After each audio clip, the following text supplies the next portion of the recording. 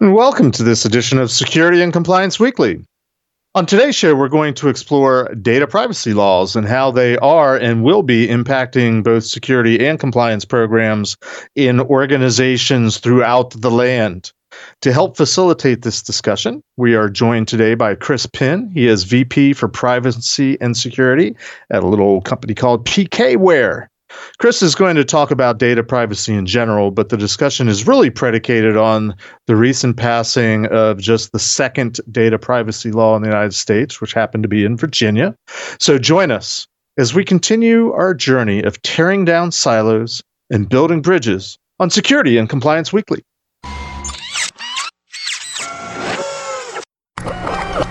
This is a Security Weekly production.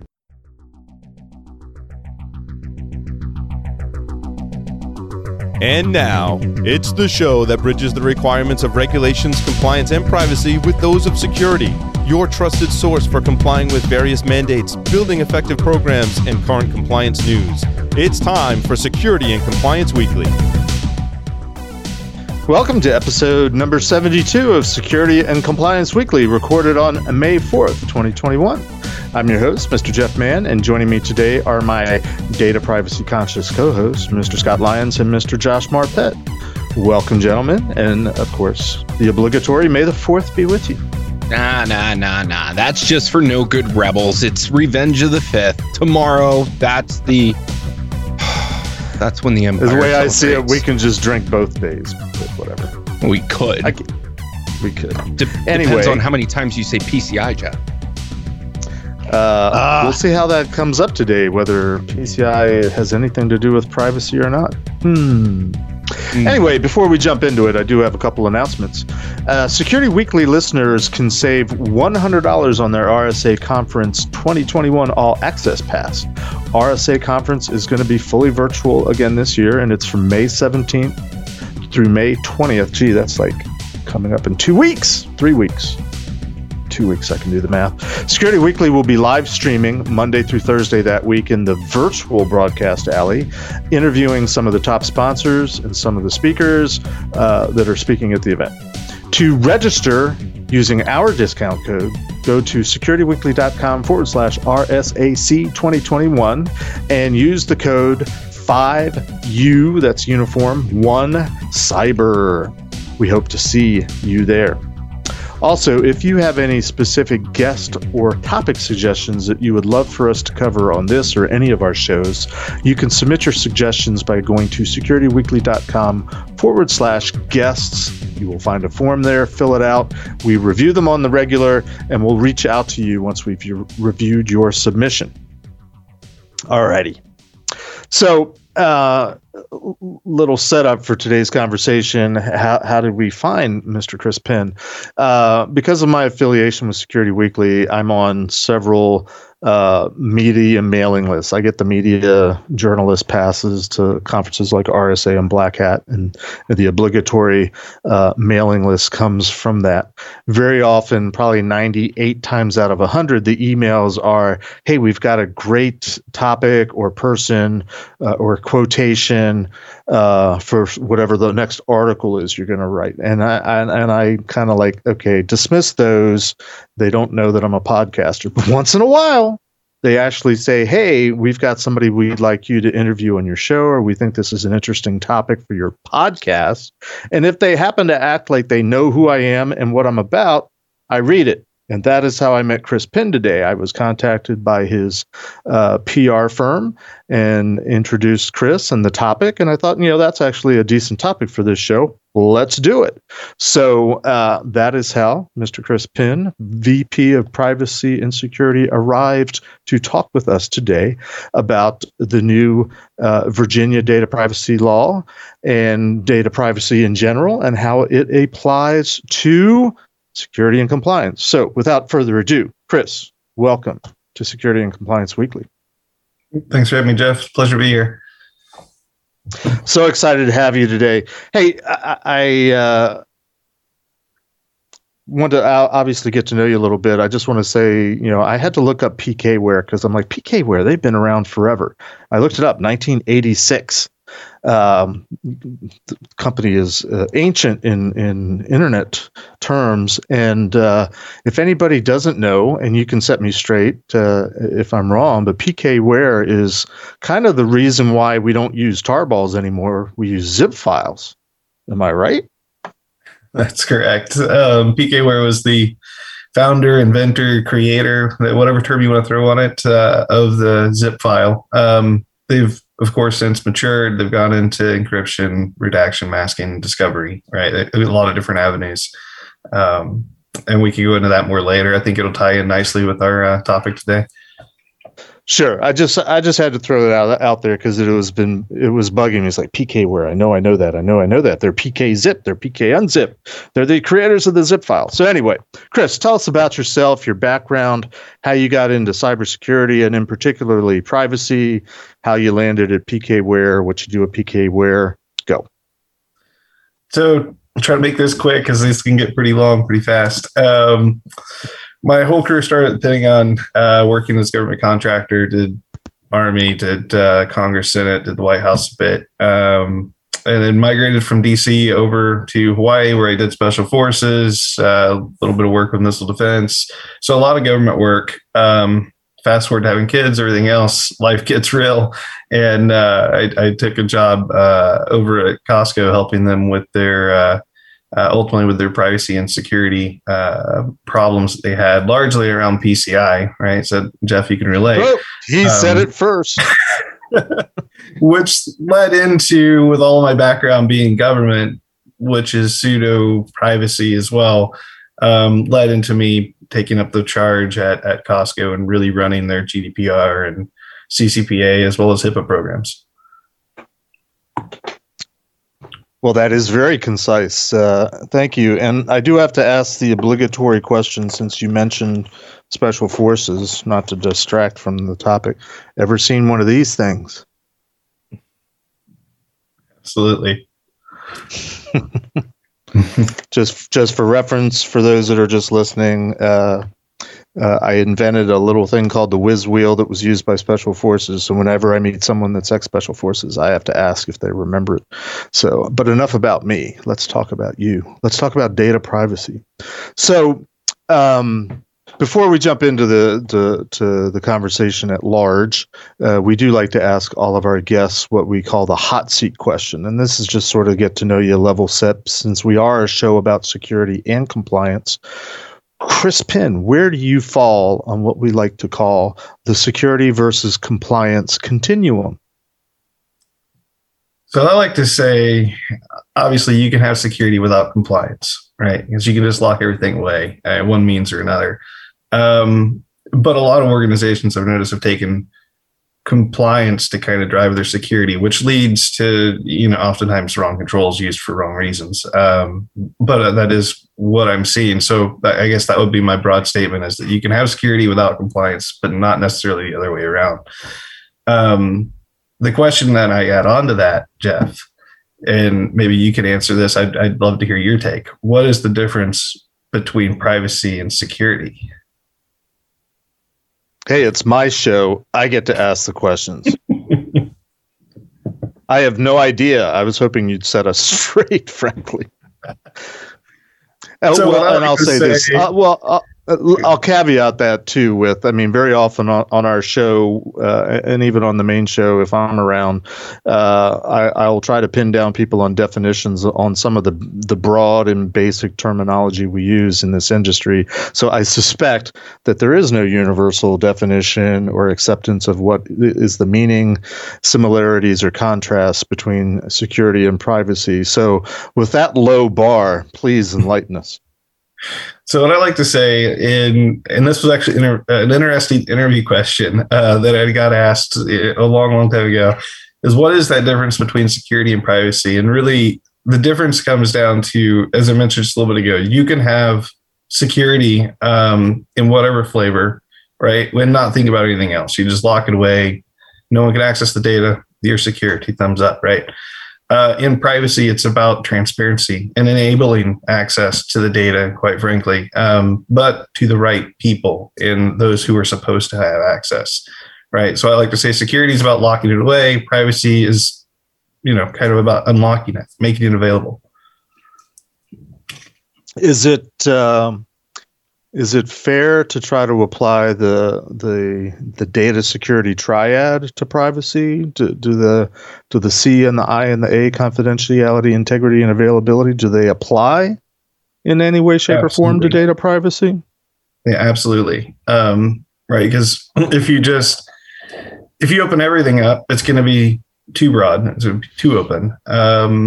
Integrity, right? You want to make sure it's the right data. You want to make sure it's accurate data, and it's not being tampered with. And then the availability, which goes back to the transparency part, right? If someone wants to know what you have, why you have it, you've got to be able to provide it. I guess one other question that I've always wanted to ask a data privacy person is sort of confirm a hunch. And I think we talked about this, when we spoke last week about our topic for today, or maybe not, because I'm old and I forget who I talked to. A couple of years ago, the Anthem breach,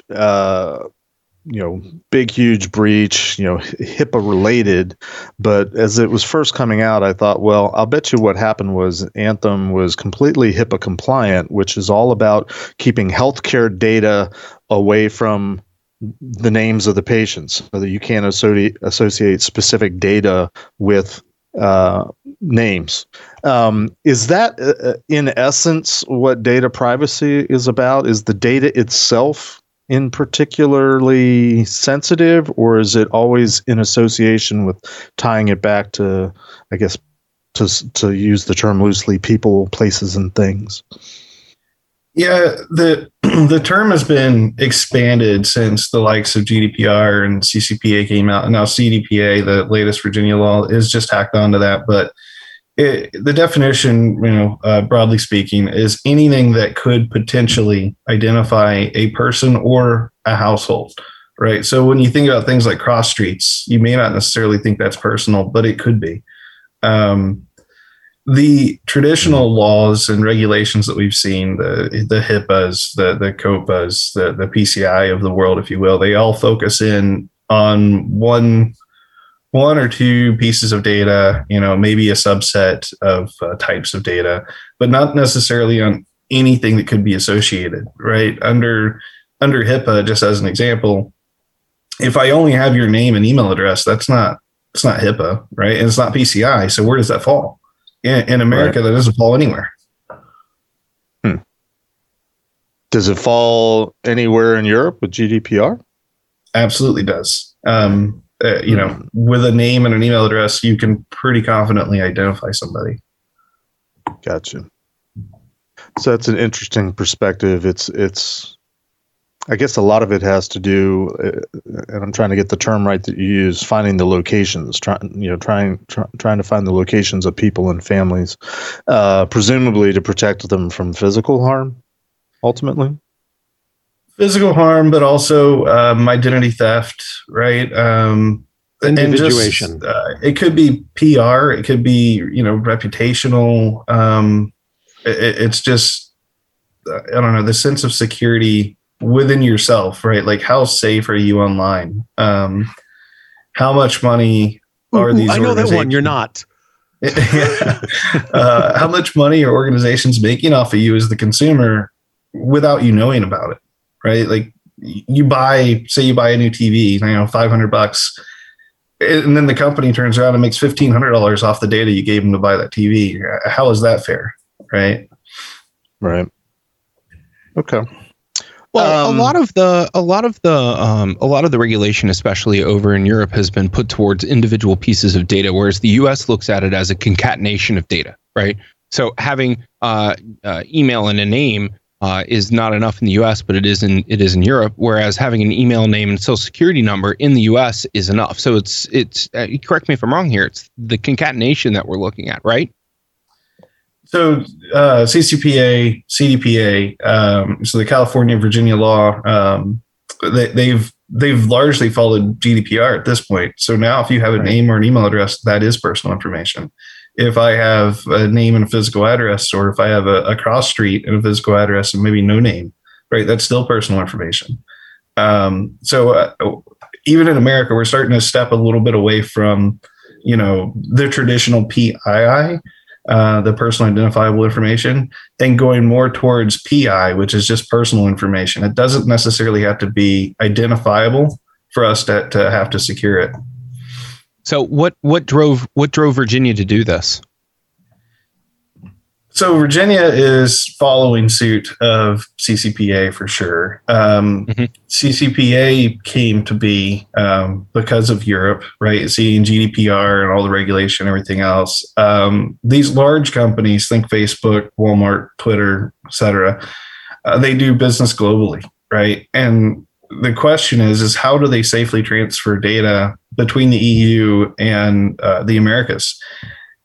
And quite frankly, when GDPR came out, Privacy Shield was going away. This guy, Max Schrems, I don't know if you guys have heard of him, but he's this big privacy lawyer advocate, and he loves shutting down safeguards and mechanisms that organizations use to transfer data.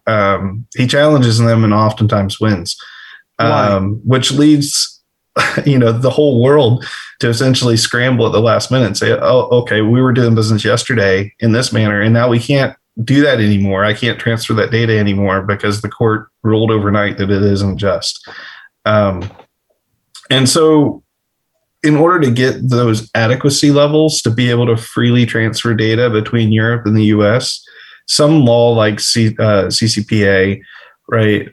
Something like that would have to be in place in order for the EU to rule that law and all of its requirements meet the safeguard check and the requirements that the EU wants to see.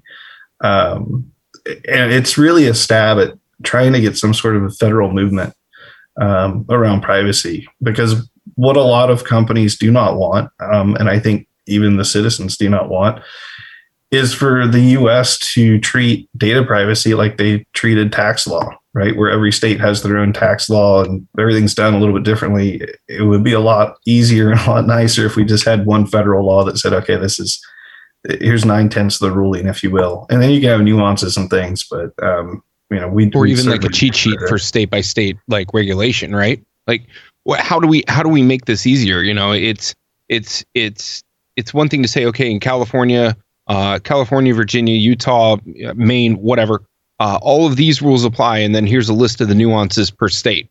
Would that be correct? Yeah. So from a lawyer standpoint, right, they may very well do that, because if they have to go to court, they're going to start defending, well, I didn't do that there because it's not one of the nuances, or it's not applicable in that state, or whatever. But from an organizational standpoint, they go through and they say, okay, well, here's all the nuances, right? Which privacy law in the states, covers all or most of this, and I'll just follow that one.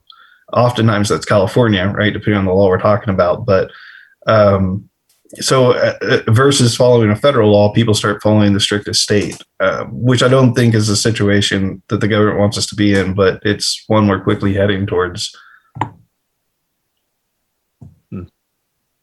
So in dealing with data is only like one arena that should be looked at, right? So you've got data, you've got PI, you've got PII, and in doing research for this episode, I came across a news article talking about how Chile is going after, and I think it is, and I'll make sure to post this article down in the Discord. If you're not part of the Discord, go join.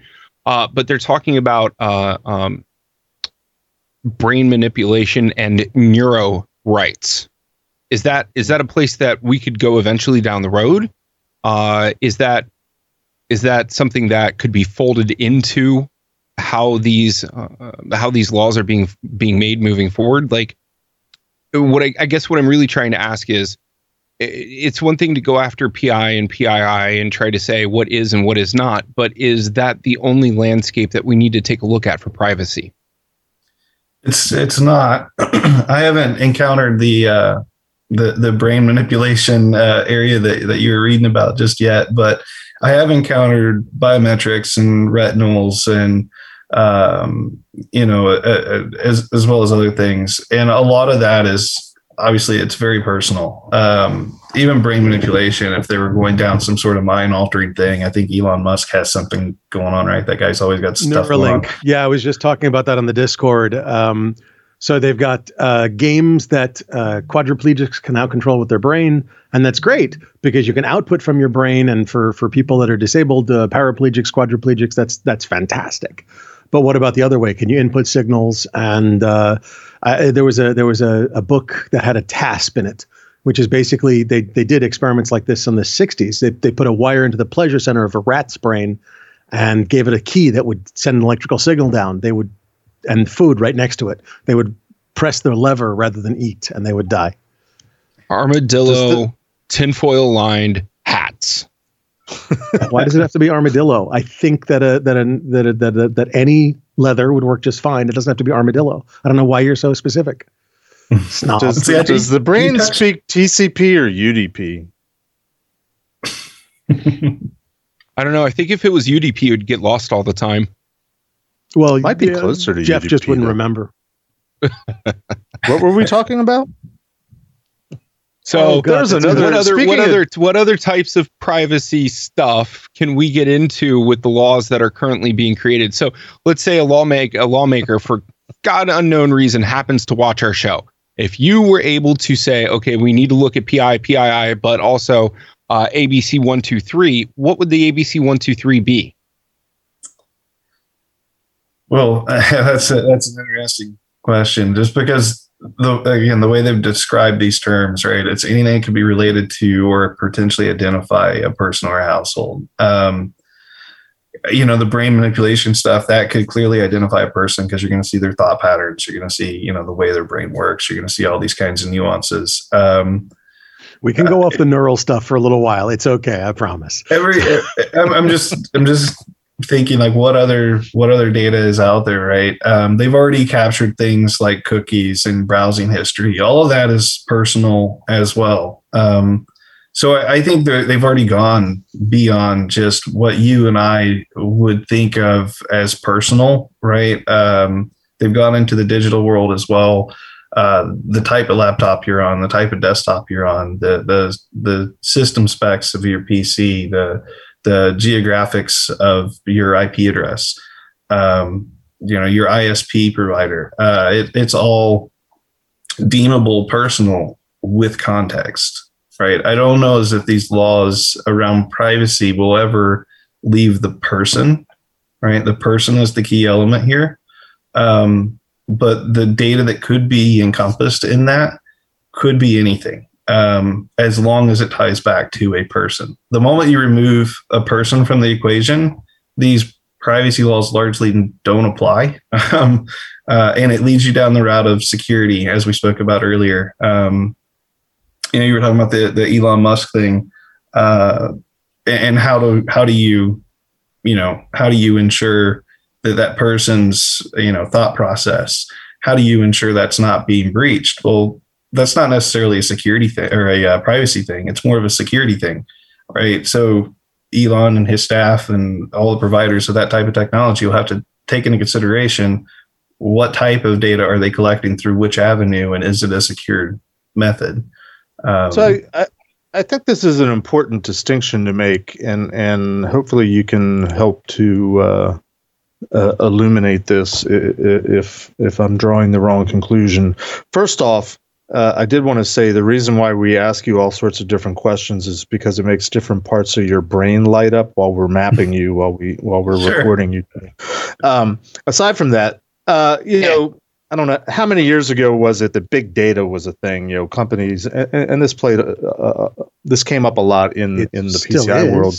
Since I was working with a lot of retailers that were collecting a lot of data on their customers, like what do they purchase and how many and where and things like that, all for the purposes of customer loyalty programs and to be able to spew out the right kind of coupon and or stock the right kind of inventory in the right kind of places.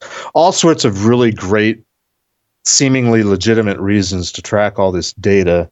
And I guess the distinction that I would like you to speak about is, when was it you're just collecting all this data about your customers in general, so you have this massive big data, versus personalized data that gets to your, the tendencies and the trends of you specifically, so you can get that coupon. Or, I mean, I had a late night phone call the other night from a company that are thinking that they've been breached. They've been approached by their processor, and the next thing and they're a retailer, and the next thing I know, I'm getting ads for this retailer on my, when I opened up Facebook this morning.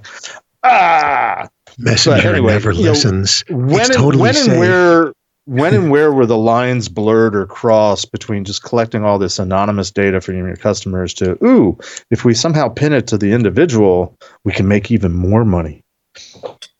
Yeah, I think a lot of that started in, it really started back as soon as it turned to the new century, right? It started early 2000s, and it got more dominant, more prevalent in the space.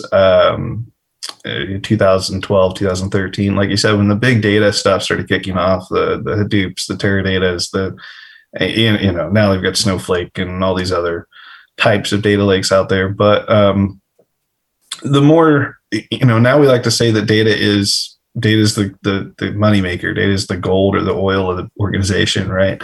And it's because of what you were just saying. Just based on your shopping history with whichever retailer it is, or even maybe it's not a retailer, maybe it's your healthcare organization. How often do you go in for physicals? How often do you go in for this? How often do you go in for that? You went in for X, and then next thing you know, you got 3 follow-up appointments for, Y and Z. All of this type of analytics is done, as you said, to say, hey, well, if we charge 10 cents more for this thing, then we'll make $150,000 more. For healthcare, it's largely about what's next year's rates look like. I mean, look at AT&T. They charged, I think it was AT&T. They put a $1 or 99-cent fee, an administrative fee into their cell phone bills. And if you called up, they immediately took it off, and it came back the next month, and you could call up and take it off again. But most people were like, yeah, whatever, it's $1. Who cares? They made $100 million a month off that. Yep.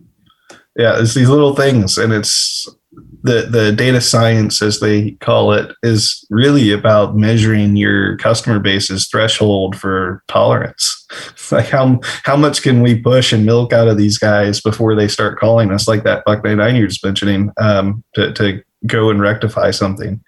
And this has been a larger issue in the US than it has been in the EU, I will say, because we are, you may have heard this term, but we're a default opt-in country, right? Whereas the European Union has always been a default opt-out, meaning you have to electively opt into something in Europe if you want whatever the service or newsletter thing is. In the US, we just assume you're going to get that newsletter. You want that newsletter. You came here for that newsletter. And so now I'm going to email you every 5 minutes until you tell me not to. It's and to the three of you, I had a little bit of a revelation here. It's like we worry about the attackers always being one step ahead of us. But can we make the same correlation between attackers and people that want to target data collection? When is the industry going to look at that as an attack, like an actual bad actor method? To what regard? Yeah, back up a step, Scott. I apologize. I might. No. It's okay. I can totally